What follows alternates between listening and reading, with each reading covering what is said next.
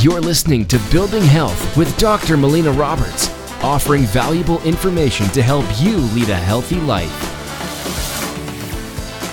Welcome, I'm Dr. Melina Roberts, and I want to talk today about aspartame. Now, aspartame is a common artificial sweetener, and you find it in chewing gum, you'll find it in diet pops, you'll find it in yogurts, and you'll find it in a lot of different products that are labeled sugar-free.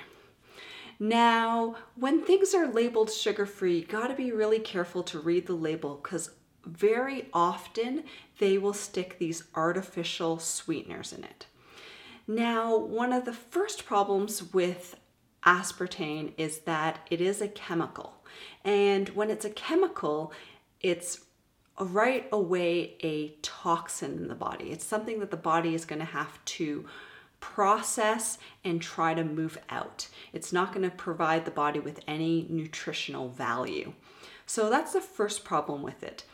The second problem is that there's numerous studies on aspartame that actually show that it disrupts metabolism in the body, and it also causes neurological dysfunction in the body. So those are two significant problems that I think it's very important to be staying away from it.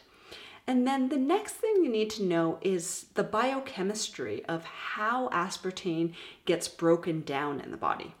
So aspartame gets broken down into aspartic acid, phenylalanine, and methanol.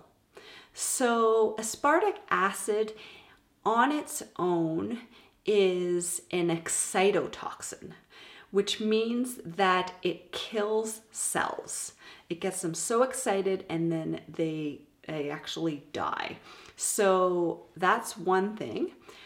Methanol is actually a wood alcohol, and again, on its own, it's a poison. Now, methanol gets further broken down into formaldehyde and formic acid. Now, formaldehyde, first of all, on its own is a neurotoxin, which means that it kills off neural cells.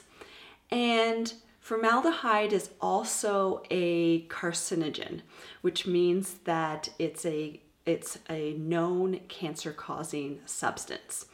So these are other reasons why you want to actually be staying away from aspartame. I strongly recommend that we do not consume aspartame at all in any form, in any amount, even in small amounts. So this is my take. I think that those are my reasonings why I think aspartame really shouldn't be part of our diets. And just make sure you read through the labels. Sometimes it's disguised a bit, but it's really important that we keep that out of our diet in order to truly improve our health. Thank you so much for listening. If you've enjoyed this podcast, please like it, share it with your friends and family, make a comment below, help us spread the word of creating health. You've been listening to Building Health with Dr. Melina Roberts. Continue to learn, grow, and build health.